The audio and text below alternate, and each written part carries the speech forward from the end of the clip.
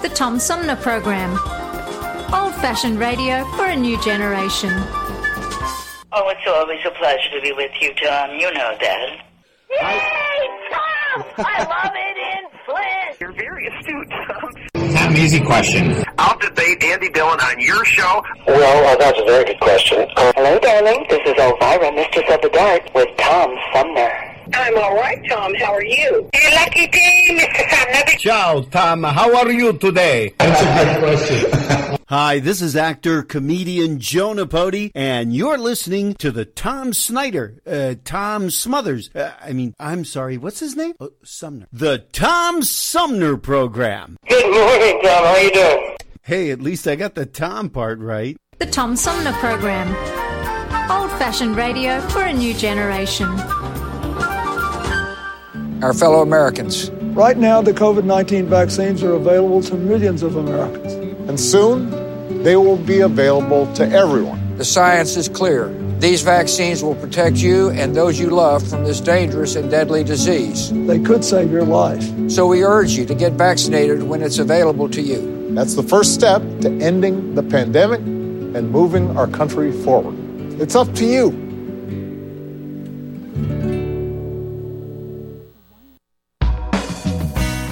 MTA Flint is nationally recognized for continually seeking to provide sustainable, reliable, and cost-efficient transportation for individuals throughout the region.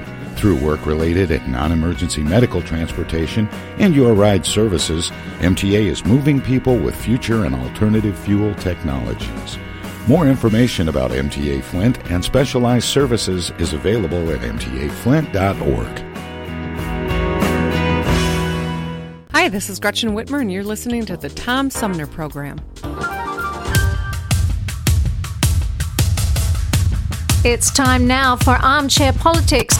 Join host Tom Sumner for this weekly reality check on current events in local, state, and national politics, and the real issues that really matter. You too can be part of Armchair Politics. Find us on Facebook.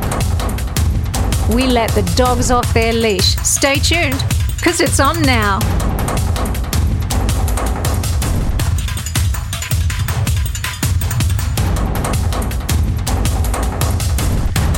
Hey, good morning, everybody. Welcome to this week's edition of Armchair Politics, our weekly roundtable on the Tom Sumner Program. Joining me for today's edition of Armchair Politics, our panel of political pundits includes, on the left, Flint's premier political pundit, Paul Rosicki. Paul, welcome. Good morning. Good morning. Good to be here. And let's see, we've got on the right, sitting in for Henry. Henry's off today. We have former high-ranking official in two public administrations. He was the head of the IRS and a high-ranking official at INS, Mark Everson. Good morning, Mark. How are you, gentlemen? Morning, Mark. And last but not least, we have joining with us political operative Bobby Clayton Walton. Hi, Bobby. Good morning. Hey, glad to join you, gentlemen. Hey, Bobby. And Bobby also worked at the IRS, so we're well staffed today for our audit of current events and politics. But as you all know, we start out with some quotes, and I have actually a couple finish the quotes this week. The first one. This is where I ask you, how would you finish this quote? When a man opens a car door for his wife, it's what?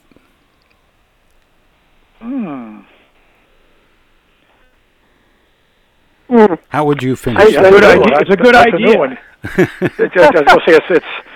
It's being polite or something, but I'm not sure where to go with that one.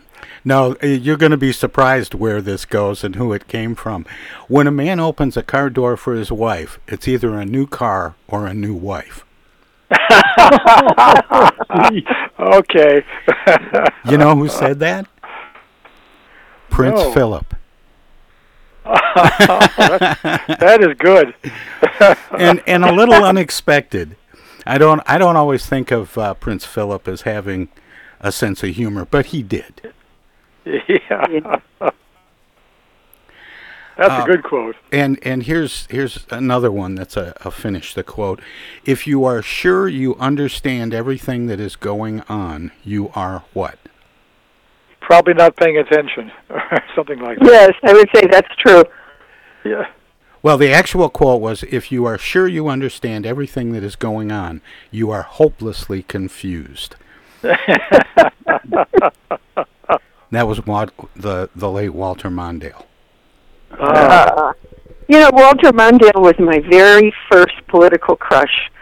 I just thought he was wonderful. Yeah, I got a picture on my wall of a rally in 1984 in Lansing when he was running, that was a campaign where he went down in flames, but it was an interesting campaign. Oh, I think he was a sacrificial lamb on that one. I think that's true. Probably. Wasn't he on the receiving end of one of Ronald Reagan's most famous quotes? Oh yeah. I won't let age be a factor. Youth and inexperience. Youth and inexperience, I think he said. That's right. That's right. Yeah. It's interesting. My take on Mondale is he had nothing to do with that loss.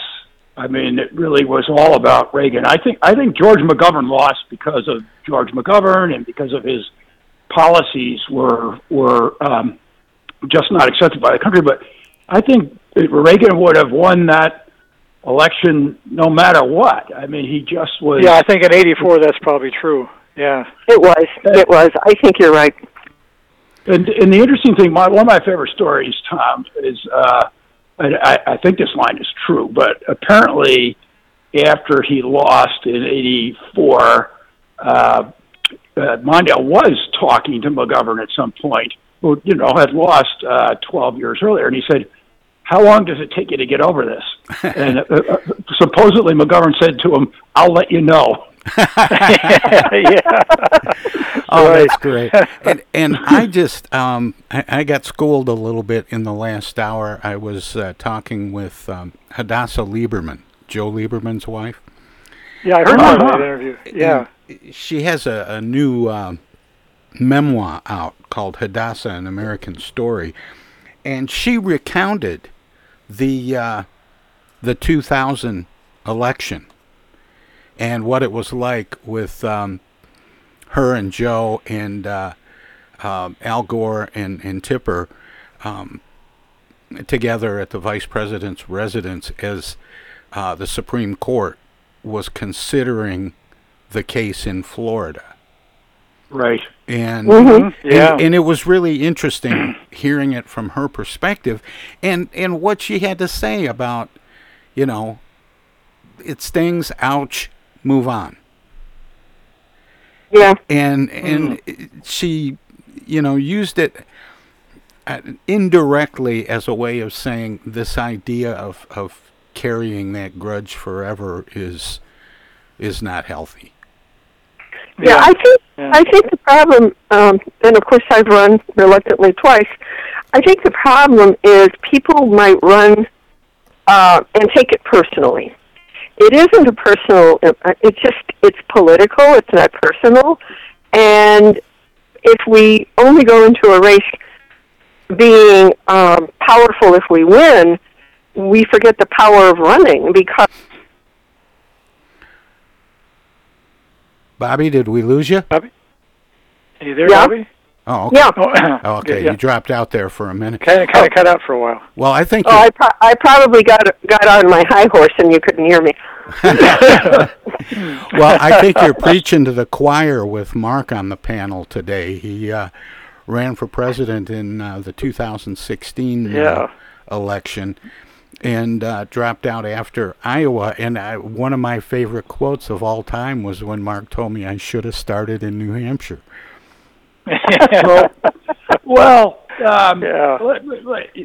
Nobody cares about that race, at least my race. But let me just go back. Let me go back to Lieberman and the point you made about grudges first. One of the things I've realized in my personal life, I'm 66 now, is that it just takes an incredible amount of energy to nurse a grudge. And that is not constructive for a person, and it's not constructive for a country or a part of a country. So, but I do want to say I knew Joe Lieberman pretty well, and because he was chairman of the Senate Government Affairs Committee when I was first at OMB, and so he confirmed me twice, and then I worked with him. He had a role, as you know, Tom. I worked on the creation of the Homeland Security Department, and he had put together a proposal that was in part a basis for what ultimately happened. But he just was a lovely individual and very fair. He listened to people when he was in the Senate, and I just had a lot of respect for him. It's just so interesting because I think McCain wanted Joe Lieberman to be his running mate, but he was, concerned and that the party would sort of repudiate him and he wouldn't turn out the base. But Lieberman's just a class act. He really is. Yeah, I remember the talk about McCain thinking about Lieberman as a running mate in that year. That would have been an interesting contest if it had happened. Exactly, it's something of a fusion ticket, and would have been very different. And Palin looked very good initially, but in the end, I think she was a drag on the ticket. Oh yeah, yeah. For 2 weeks, it looked like a very smart move to pick up the Hillary vote, but after 2 weeks and a few interviews, that's true. Yeah, but people have said the same about Mondale's choice of Geraldine Ferraro, that she wasn't vetted well enough and brought some baggage that came up in the campaign that sort of dragged the ticket down too. It's interesting, there was Bobby. Some connection with her husband, wasn't it? That came up in '84. It was an issue for a while, yeah. But as Mark said, I think in '84, as I say, I don't know that there was any Democrat who would have won that year, realistically. No, it's interesting. No, it's good. What I was going to say was, Bobby. Yesterday, I read a couple of the obituaries of Mondale, and I had a lot of respect for him. And then there was a link, and I read the obituary of Ferraro, and I had said, when did she die? I couldn't remember, and she died in 2011 or something. But the things that people said about her, she got sort of chopped up. She made a couple of bad quotes, but she was highly regarded. She'd only been in for 3 terms when he picked her, but she was well regarded as the real deal, and it's interesting. I think she sort of suffered from, she broke through in a very important historic way, of course, but I'm not sure she wouldn't have had a longer, more successful career in public service as a legislator. Just she wasn't perhaps done any favors by that sort of detour. Yeah, I agree with you, Mark. Well, let me squeeze this one in here real quick before we go to break. It's one of the quotes of the week that caught my attention. I don't want to get ahead of the CDC and the FDA and the advisory committee, but I would imagine that what we will say is that it would come back, and it would come back in some sort of either warning or restriction. It's Donald Trump. No. That was Doctor. That was a joke. It was a joke.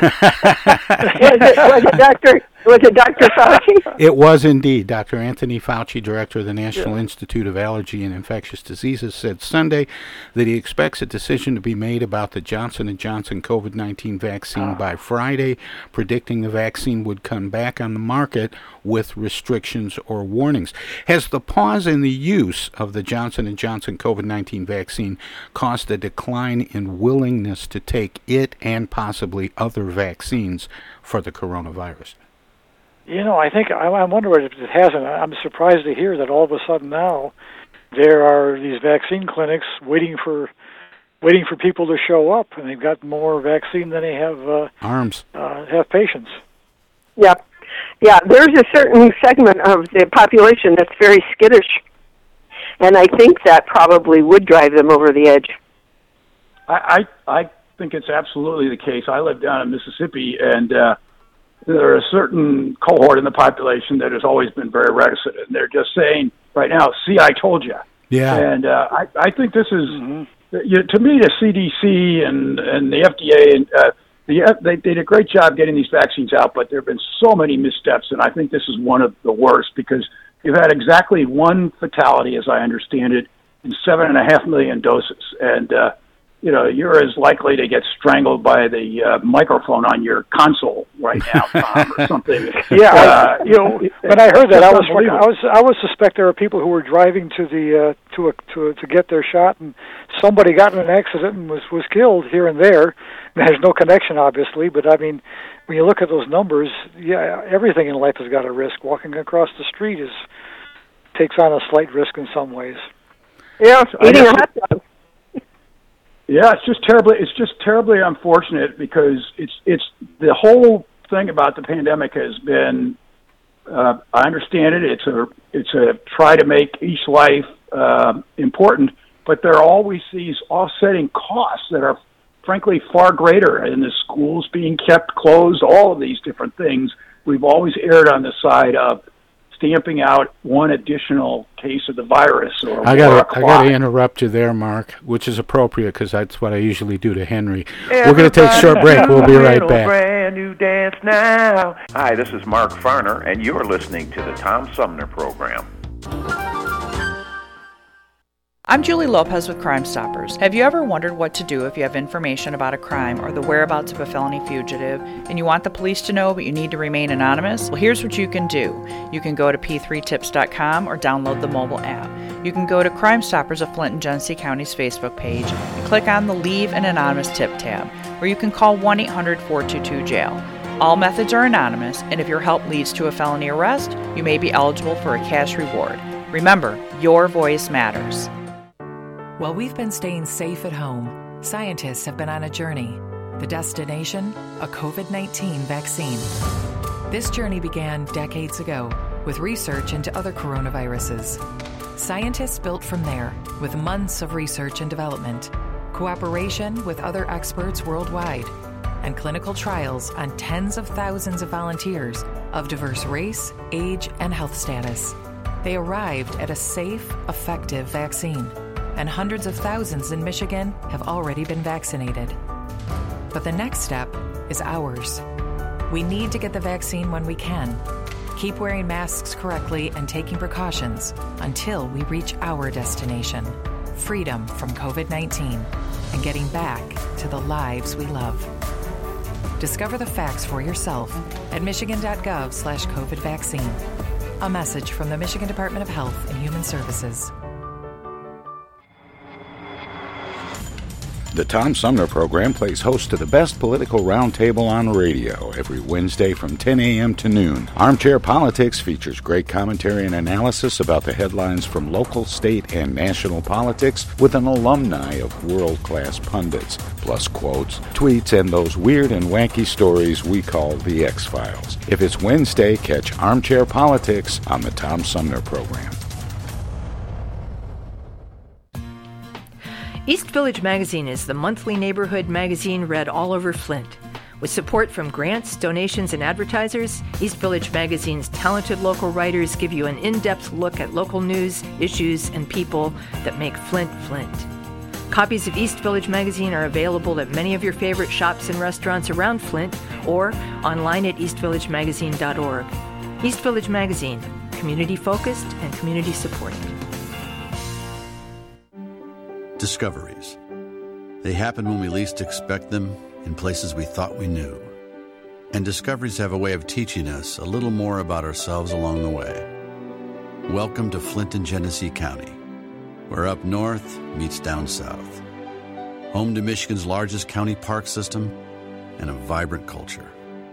A place filled with discoveries we've yet to make, throughout acres of beautiful lakes, wetlands, and woods, and in the diverse city beyond.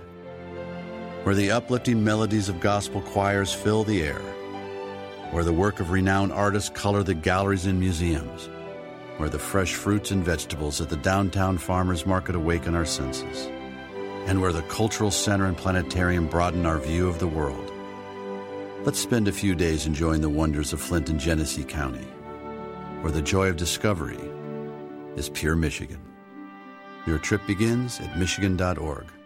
Technical assistance for the Tom Sumner Program is provided by Swiftlet Technology, engineering and IT services at swiftlet.technology. I know of a place where you never get harmed, a magical place with magical charms. Indoors, indoors, indoors. Take it away. Hi, this is Deb Cherry, Genesee County Treasurer, and you're listening to the Tom Sumner Radio Show. Hey, welcome back, everybody. Armchair Politics continues now on the Tom Sumner program with Paul Rozicki on the left, Mark Everson on the right, and we're joined by political operative Bobby Clayton Walton. Welcome back, everybody. I did want to mention, we talked for a moment in the last break about Hadassah Lieberman and her new memoir, Hadassah, An American Story. And I did want to mention that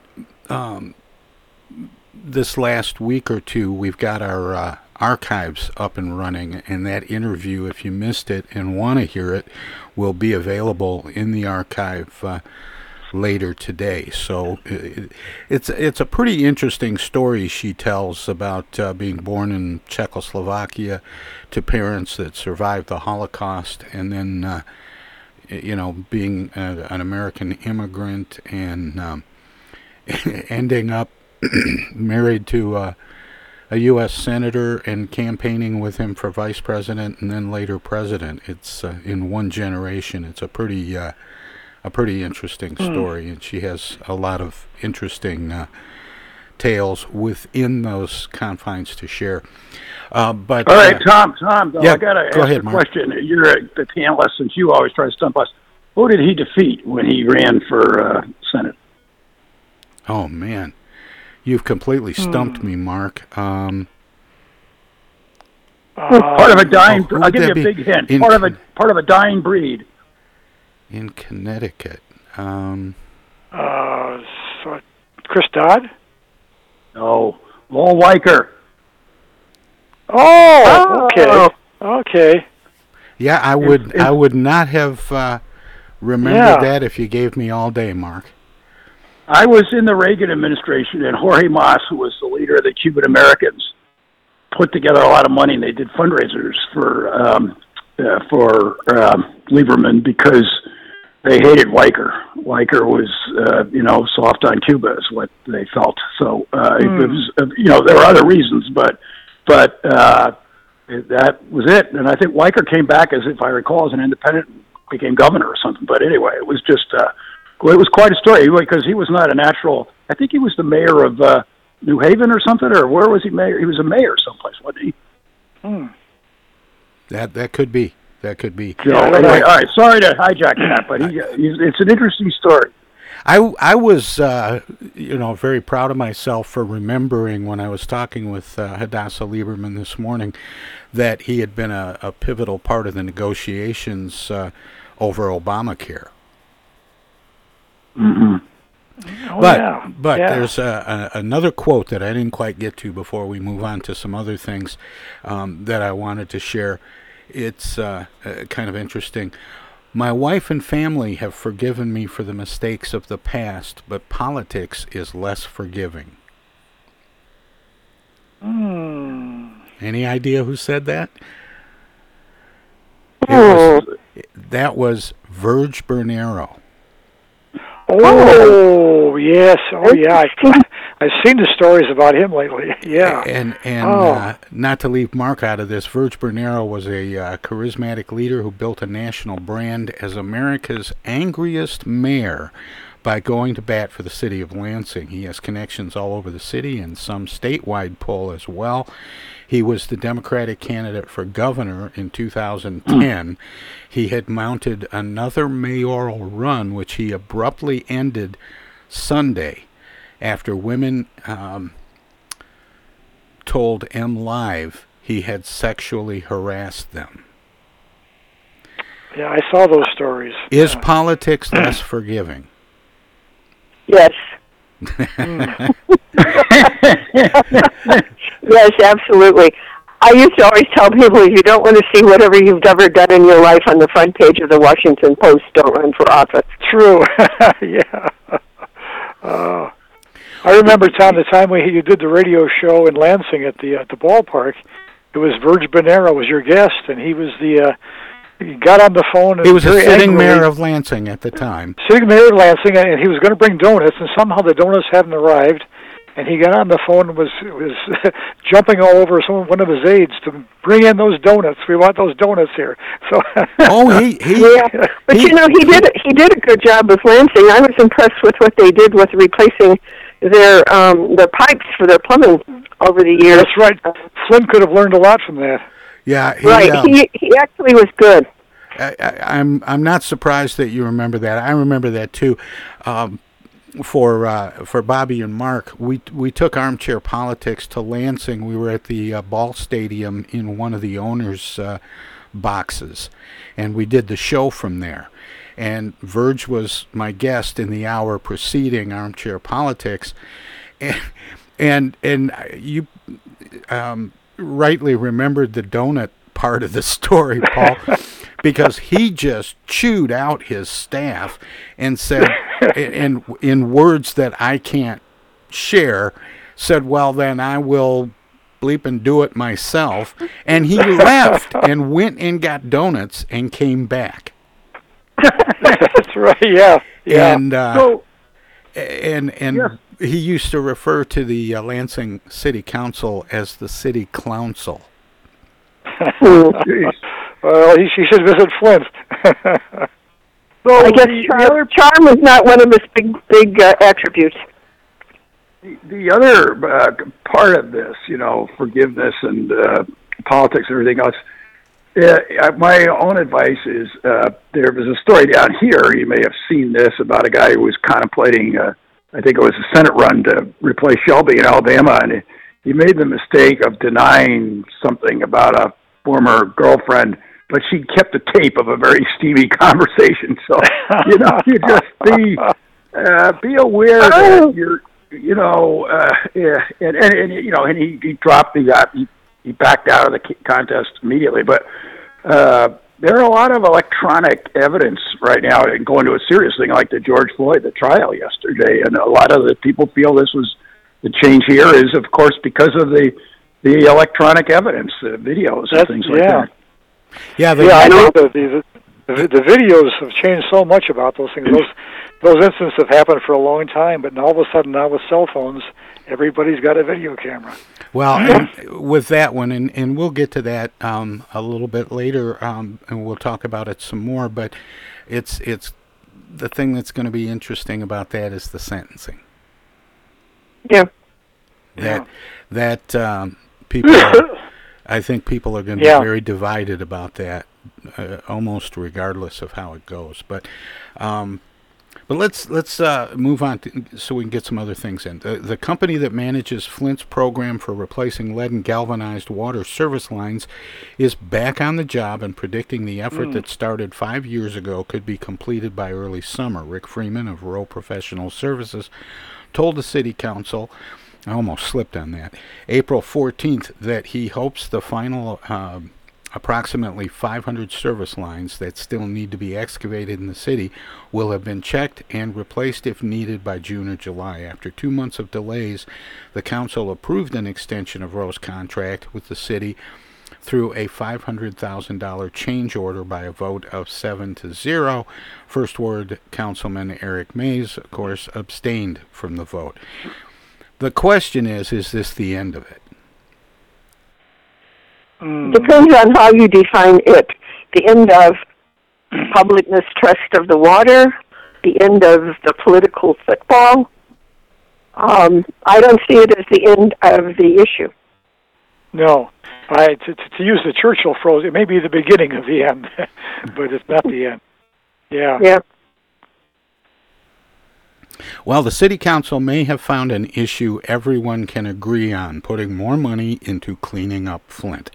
Several council members, including President Kate Fields and Eric May, suggested Monday that Mayor Sheldon Neely's proposed budget needs more money to combat blight, one of the most common complaints from residents.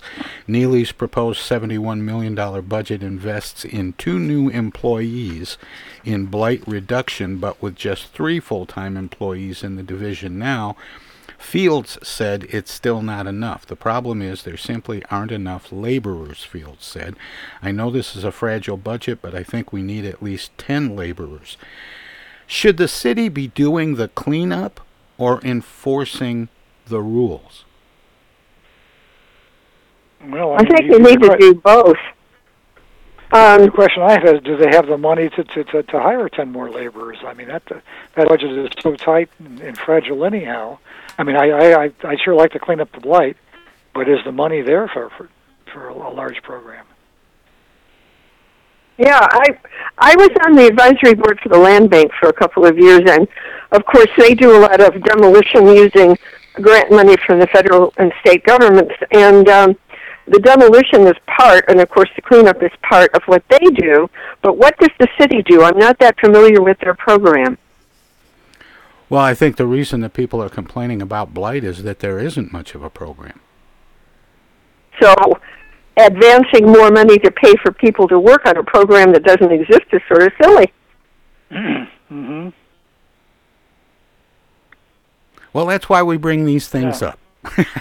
Right, so we can come to no conclusion. Yeah, I would like to see a better plan, but I think managerially speaking, that's sort of looking at the wrong end of the camel. You know, I'm struck when I drive around some neighborhoods here where you see burned out houses that have been burned out for years, just sitting there, and nothing has happened to remove them. Well, I don't think there's a general, they had that master planning process that they went through several years ago. Yeah, I recall. I don't think there's a general overall look at the city and all of the things that need to happen in order to tighten up the city itself so that it can be managed. Yeah, I'd say my main concern has been just declining resources in terms of tax revenues and other revenue sources. It has not been in good shape for a long time, and it's been declining, in large part because of declining population and tax base. Right, and it's leading to what we talked about before, regional government. Yeah, that's right. And one thing I've advocated for a long time.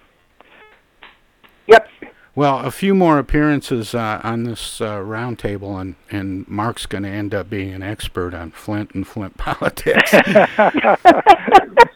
More notes, than he wants to know.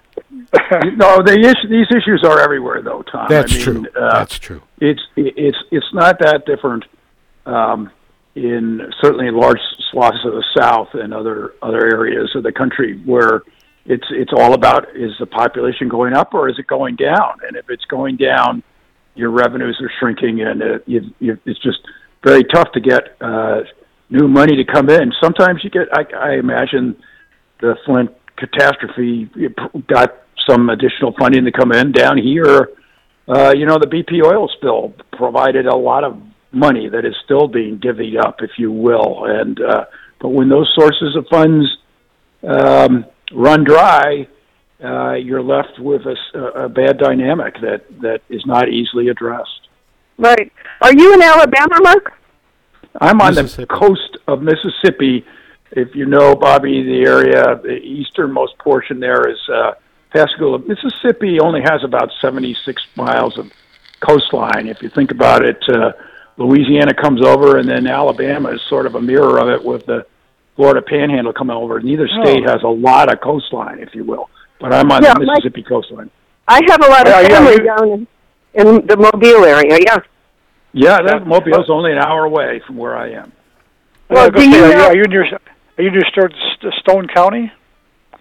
Stone County is a little bit north, not too far. Yeah. I had a good friend who edited a newspaper there, for a guy who worked at the Flint Journal, and ex-student of mine, lived down there and edited the Stone County Press, I believe it was called, for some time.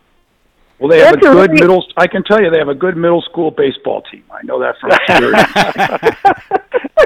Well, my niece's daughter, one of her daughters, got a soccer scholarship to one of the southern state colleges down there in Mississippi a few years ago. So, Bob Baumhauer. Have you heard of Bob Baumhauer? I don't. It sounds vaguely familiar, but is he a coach or? Well, he was a former Miami Dolphins, University of Alabama football player. He now owns restaurants down there. And and he married my niece, and that was one of their daughters that went there. Yeah, I know that part of the country well.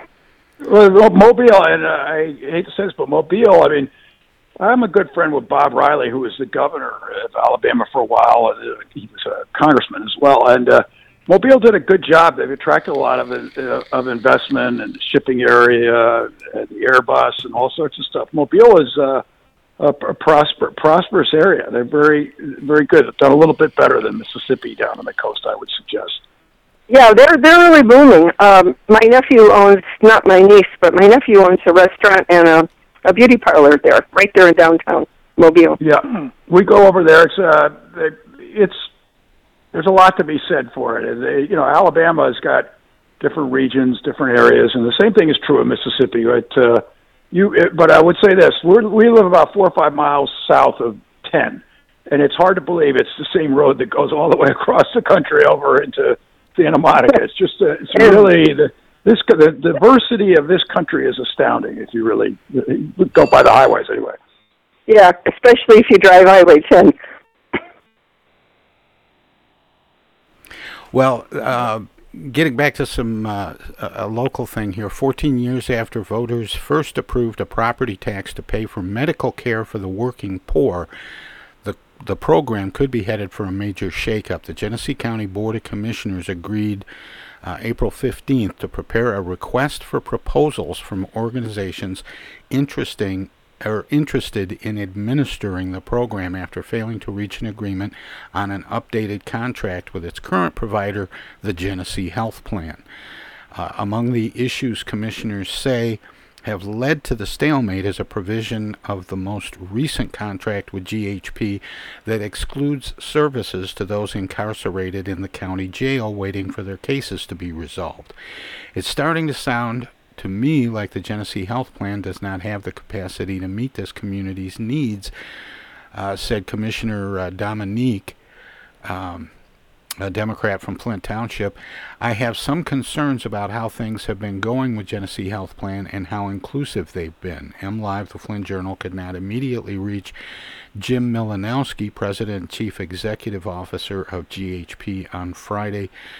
But he said in an email to county commissioners last week that an amended contract with proposed changes, including removal of a clause that makes the incarcerated ineligible for services, should be postponed.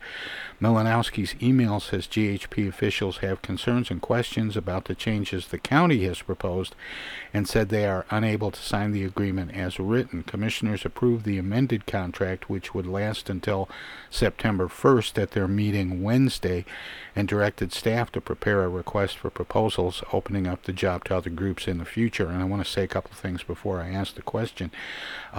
Genesee Health Plan is a sponsor of this show, and Jim Milanowski is scheduled to be a guest on the show a week from tomorrow, so I'm curious if he'll talk about this issue at all. But what happens to the millage money approved by county voters that funds GHP? Right. Is that related to what's on the ballot for next month? No. Well, no. That's a mental health issue on the next month, isn't it? I think. Right. Yeah. Yeah, but the thing about the health infrastructure here is I'm not really clear on what's related to what. Well, the Genesee Health Plan actually was an outgrowth of some work that Archie Bailey, I believe, did when he was a county commissioner to provide a stopgap for people who fell through the cracks. They didn't qualify for Medicaid or Medicare, and they didn't have employer-provided health benefits. So there was this fund established, and voters have continued to pass the millage that operates the Genesee Health Plan, and they've been a pretty useful service to people, especially those people who have fallen into short gaps in their coverage. Yeah, we had a good friend of ours had some serious health issues and was very grateful to have that service around when he needed it. Right. I know some people that have benefited from it also. Didn't Deb Cherry have something to do with that? Was she on the board? I know. Maybe. She was. Yeah, I think she was. Well, anyway, yeah, I don't know. I'm going to talk to Dom and find out what he knows. Okay, well, the Flint City Clerk's office will remain open to voters requesting absentee ballots from 9 a.m. until 5 p.m. weekdays until the May 4th special election. The Flint Clerk's office announced the weekday hours in a news release Friday, as well as special hours 9 to 5 on May 1st, the Saturday before the election. Issues on the special election ballot include millages for Flint Public Safety and the Mass Transportation Authority, as well as a countywide millage for mental health services and renewal of the 911 surcharge. I just bring this up as a reminder that there is a special election coming up on May 4th, and to encourage people to vote in their various communities. But anybody have any comments besides the one that I would come up with, May the 4th be with you?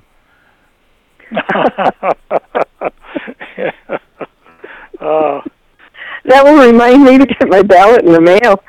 Or drop it off. To do that. That's right, yeah. Yeah, well, like most elections of that kind, it'll be, I'm sure, a very low turnout, considering there's relatively low visibility issues, but low attention for those kind of yeah. Well, Sandy. Yeah, but I wonder with the absentee voting now being so comprehensive, whether more people will vote than generally would. Yeah, that may increase it. That's true. Sandy and I have mailed in our ballots. Also, want to mention the City Council petition deadline was yesterday, and I called the city clerk's office this morning, and was jumping the gun a little bit because they still have to be certified, but I will be getting a list of all the candidates. There were about 50 that took petitions out, and I have no idea how many have been turned in yet, but I'm going to find out. I saw a list on MLive last night. Now, they may not have been final. Yeah, I looked and tried to find a list, and that's what I called for this morning. And there's a contest in every ward, apparently, what I saw. Well, that's good.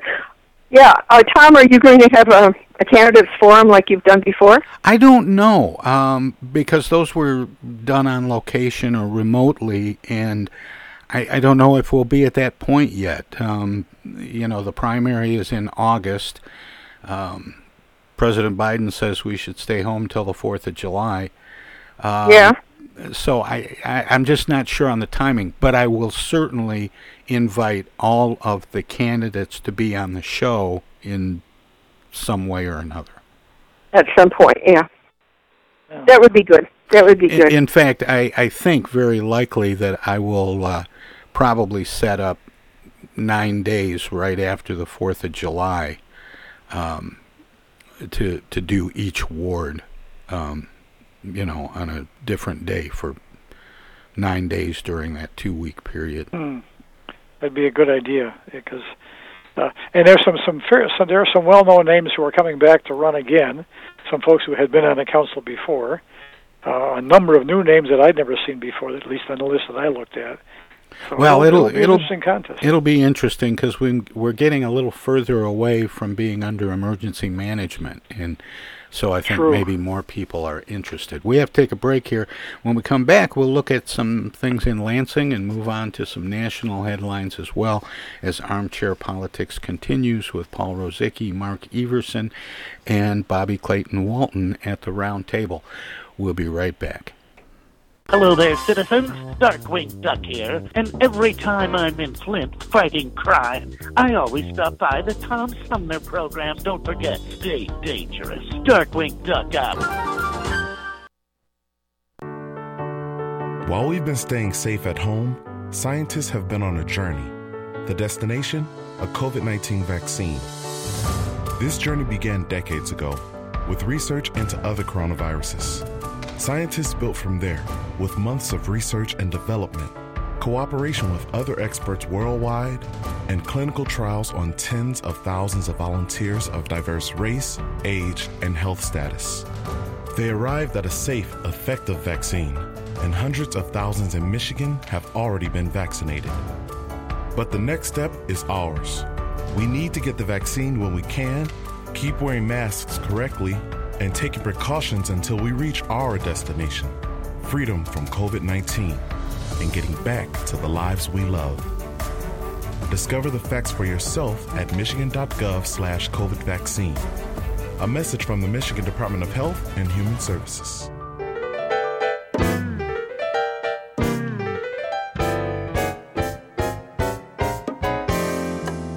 The Tom Sumner Program has hosted live candidate forums for local, state, and national offices at bars, restaurants, coffee shops, and colleges. Armchair Politics has gone to Lansing, Frankenmuth, Birch Run, and Hell, Michigan, that is. We've done shows all the way to the Mighty Mac and back to the Bricks. We've done remotes from a baseball stadium in Lansing, a grocery store opening in Flint, and from a moving train. We'd like you to tell us where to go next. You can write to us at TomSumnerProgram.com, call us at 810-339-8255, or contact us on Facebook. This is your chance to tell the Tom Sumner Program where to go.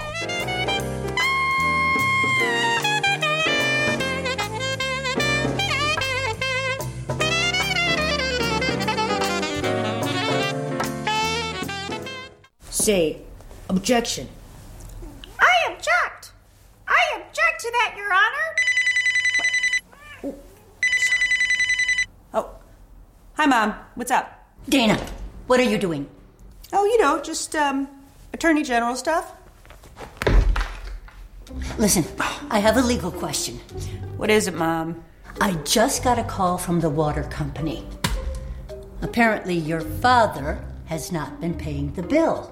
I guess they're going to turn the water off because we owe more than $1,000 now. Can you believe it? Actually, I can't. So listen, we just have to send them $200 in Edible Arrangements gift cards, and that will keep the water on. Now, here's the legal question. What is the website for Edible Arrangements? Mom, it's an imposter scam. Imposter scam. Is that .com or .edu? No, the call was a scam.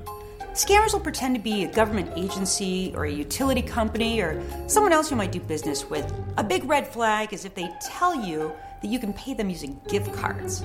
So when in doubt, ask for the information to be sent to you in writing. And never give a caller or someone you don't know your personal information or your money. If you do suspect an imposter scam, report it to my office at mi.gov/agcomplaints. Okay, all right. And Dana, where do I file a complaint that my daughter hasn't visited in over a month? Does your office have a website for that? Okay, Mom, I'm hanging up now. I'm Michigan Attorney General Dana Nessel. Visit mi.gov/agcomplaints for your connection to consumer protection. This is U.S. Senator Gary Peters, and you're listening to the Tom Sumner Program. Hey, welcome back, everybody. We continue Armchair Politics on the Tom Sumner Program with our round table. Paul Rosicki on the left, Mark Everson sitting in for Henry Hatter on the right today, and we have joining the round table political operative Bobby Clayton Walton. Governor Gretchen Whitmer said on NBC's Meet the Press Sunday that the recent surge in coronavirus cases that has made Michigan a national outlier is partly the result of a Michigan Supreme Court ruling that struck down a key law she has used to fight the pandemic. I have been sued by my legislature. I have lost in a Republican-controlled Michigan Supreme Court, and I don't have all of the exact same tools, Whitmer said after host Chuck Todd played her clips of previous statements that she had made that Todd suggested showed she has changed her tune about following the science to address the pandemic. On Sunday, Whitmer did say Michigan still has strong measures to keep people safe, including a face mask requirement, and is still doing what we can. She also cited the success Michigan had early on during the pandemic when she imposed strict measures on business and other activities, which she said resulted in vast reservoirs of people who don't have antibodies who are susceptible to highly contagious new variants now circulating. Does Michigan's governor seem reluctant to cite non-compliance with public safety guidelines as responsible for the current surge? I've heard some medical doctors say that, those who are in the state, and they don't seem to be reluctant, but maybe she doesn't see the value in doing it because it won't make any difference. There was a sense of frustration when I saw that interview, I think. I mean, even though she said those things, that you had the sense that, considering all the restrictions we've had, it is surprising that we're seeing that kind of a spike here in Michigan. Yeah, I just suspect it's like telling your children not to play in the traffic, and then you can't go out and drag them out of the street. They're just going to do what they're going to do. Yeah. Mark, what does it look like from the Gulf?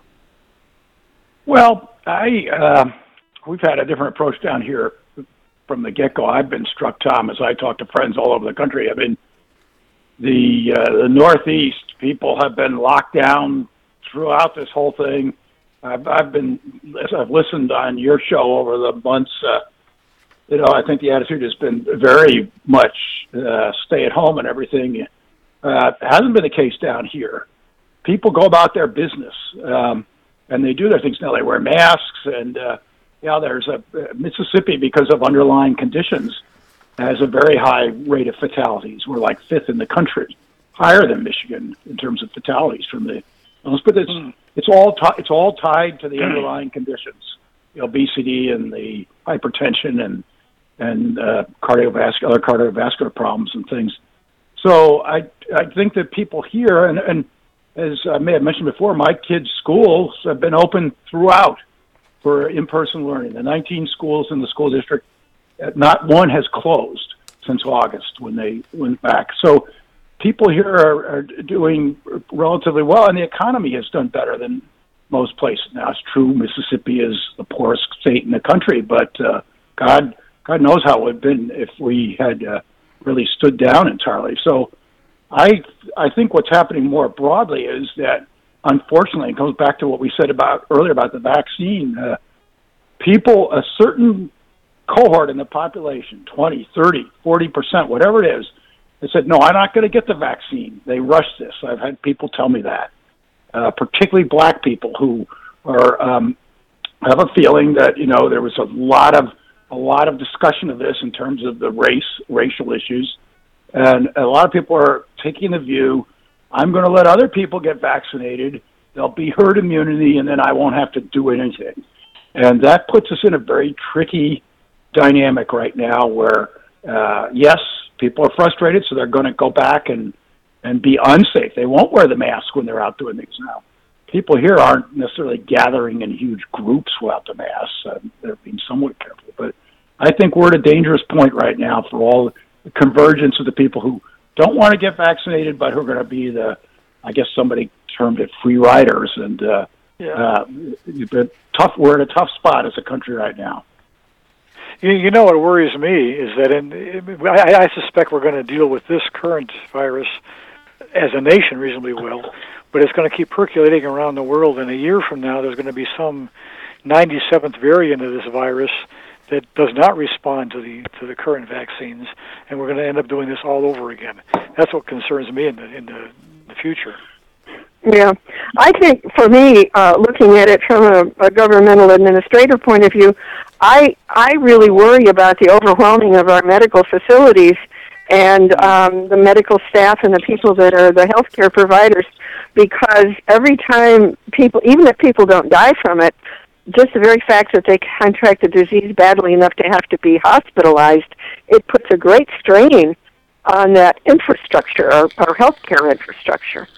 Well, and there are a lot of public policy decisions to be taken, Bobby. I'm on the parent advisory committee of the school district down here, which has about 7,000 kids in the 19 schools, as I mentioned. And I said to them recently, I said, what's the posture going to be on vaccination? And some people said, what do you mean? I said, well, we require certain vaccinations before some kid goes to school. And are we going to do that for kids when they come back to school in the fall? Because now, as you know, Pfizer has put in for 12 to 15-year-olds to get the vaccine. They've asked for that approval. And because I suspect this is not going to be like some of the vaccinations. It sounds like it's going to be more like a flu shot where you've got there'll be the variants that you're discussing. And every year there may be some new version of this. Are we going to require that you have to get a shot?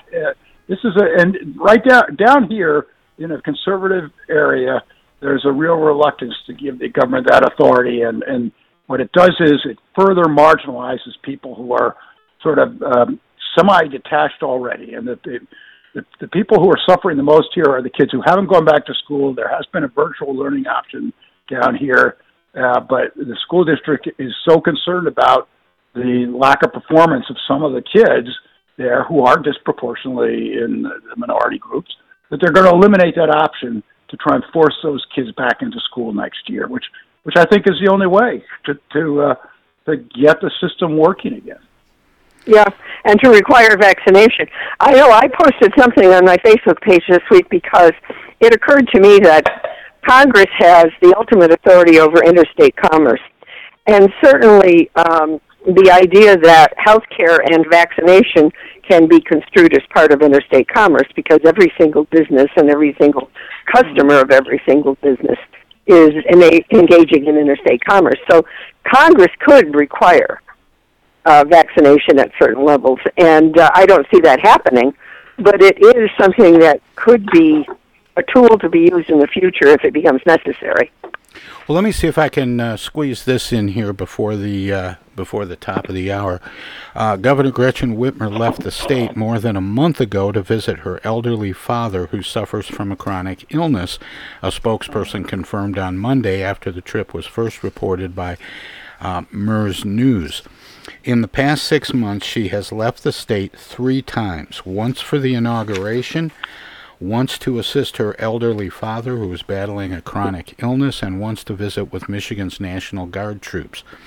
All trips were very brief, 2 full days or less, closely followed public health guidelines, and were made when Michigan's daily positivity rate was in the low single digits, according to Whitmer Communications Director Tiffany Brown. Why is it so difficult for some people to differentiate between trips like this and the governor and other officials admonishing participants in large spring break gatherings? I don't know. I mean, I you understand what I mean? She's said, told Michigan college kids, don't go to spring break. Right. Don't go down to Florida. Don't be part of the big parties down on the beaches and so on. And then she's being, slammed for taking these isolated trips. Yeah, I think the public is going to be somewhat forgiving, particularly in the trip to see her ailing father and so forth, and even the other ones too that are, more official trips. But I think the public will make a distinction here, even though it's kind of a hot button bubble right now. It's a gossip. Yeah, but it doesn't sound real to me, Tom. I mean, this is not Newsom going to some $6,000 dinner in Napa Valley with his funders. I mean, that's a black eye, and deservedly so. But the cases you're mentioning, I mean, but I don't know. I mean, as I step back a little bit, she seems to have caused a certain amount of unnecessary noise. Now, maybe that's to her benefit. I mean, you compare her, I've got to say this, compared to Cuomo or Newsom, she's done relatively well. That's true. Yeah, I think it's a sign of immaturity on the part of the people that aren't able to they just can't differentiate. Either that or they don't want to. Or any reason they can find to attack her for political reasons. Yeah. Let me ask this. Did you think it would have been wiser for her to announce ahead of time for these trips and explain why she was doing it? Because it sort of sounded like she was hiding the fact she had taken the trips. I'm not sure she did, but it sounded like that. Well, the one to see her dad was kind of personal. Yeah, obviously there. But and she did make a little noise about going to Washington for the National Guard troops. Yeah, I recall that. Yeah, and I think a lot of what she's done has been part of her official calendar. Anybody that wants to know where she's going should be able to find out. Or is that not covered by the Freedom of Information Act? I don't know. Well, we got to break there. The thing, I got to quickly say, Tom, it's all part of the crazy CDC where they said it's safe to travel, but don't travel unless you have to. I mean, come on. Well, we have to take a short break for top of the hour show ID, and we'll be back with the second half right after this. Hi, I'm Alexander Zonjic. Don't touch that dial. You're listening to Tom Sumner.